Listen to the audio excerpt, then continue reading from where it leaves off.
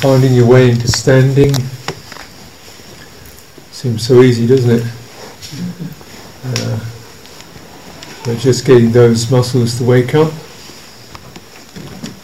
so that if you're very steady on your feet, you might need to lift yourself on your toes, get your feet active. You know, just waking up the sinews, the muscles that support you. Getting some flex in to the knees, the feet, loosen your shoulders.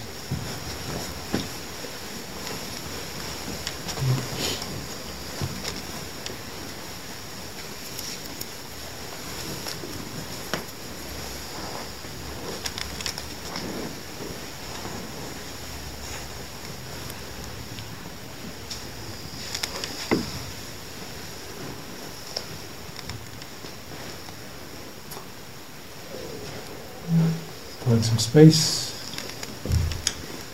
So the space quality, again, just remember that. So when we're standing, just acknowledge that you have some space around you. So, you know, you feel it's your bit, you're not going to have to be concerned about impacting anybody. We're not going to do anything particular, it's just the feeling of, you know, give me some space.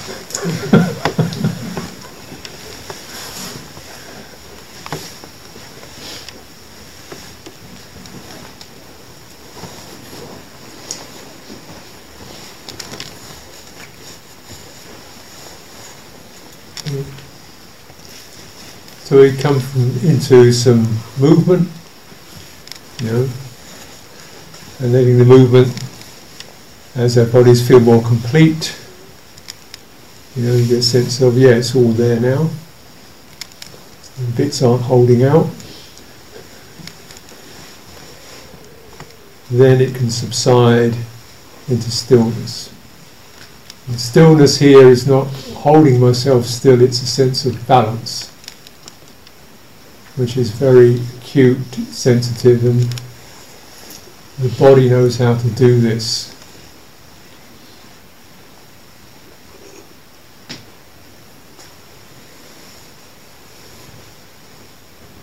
So you tune into that sensitivity to balance and let the physicality of your body respond to that.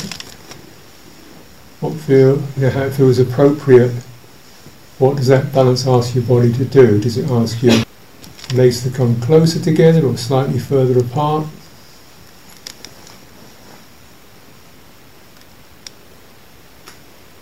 What is it?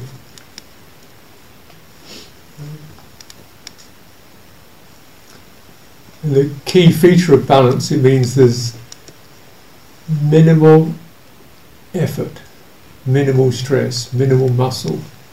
Might be just enough, you know. But the quality of the beauty of balance is it means it's just the absence of pressure and stress. That's its main feature. And when our minds pick up that theme, then we begin to take in that quality into our hearts. So that's why balance is a beautiful thing and a bodily thing, one of the gifts the body gives us. So do your knees need to soften? Do your arms need to relax? How does that sense of balance, what does it begin to tell you you can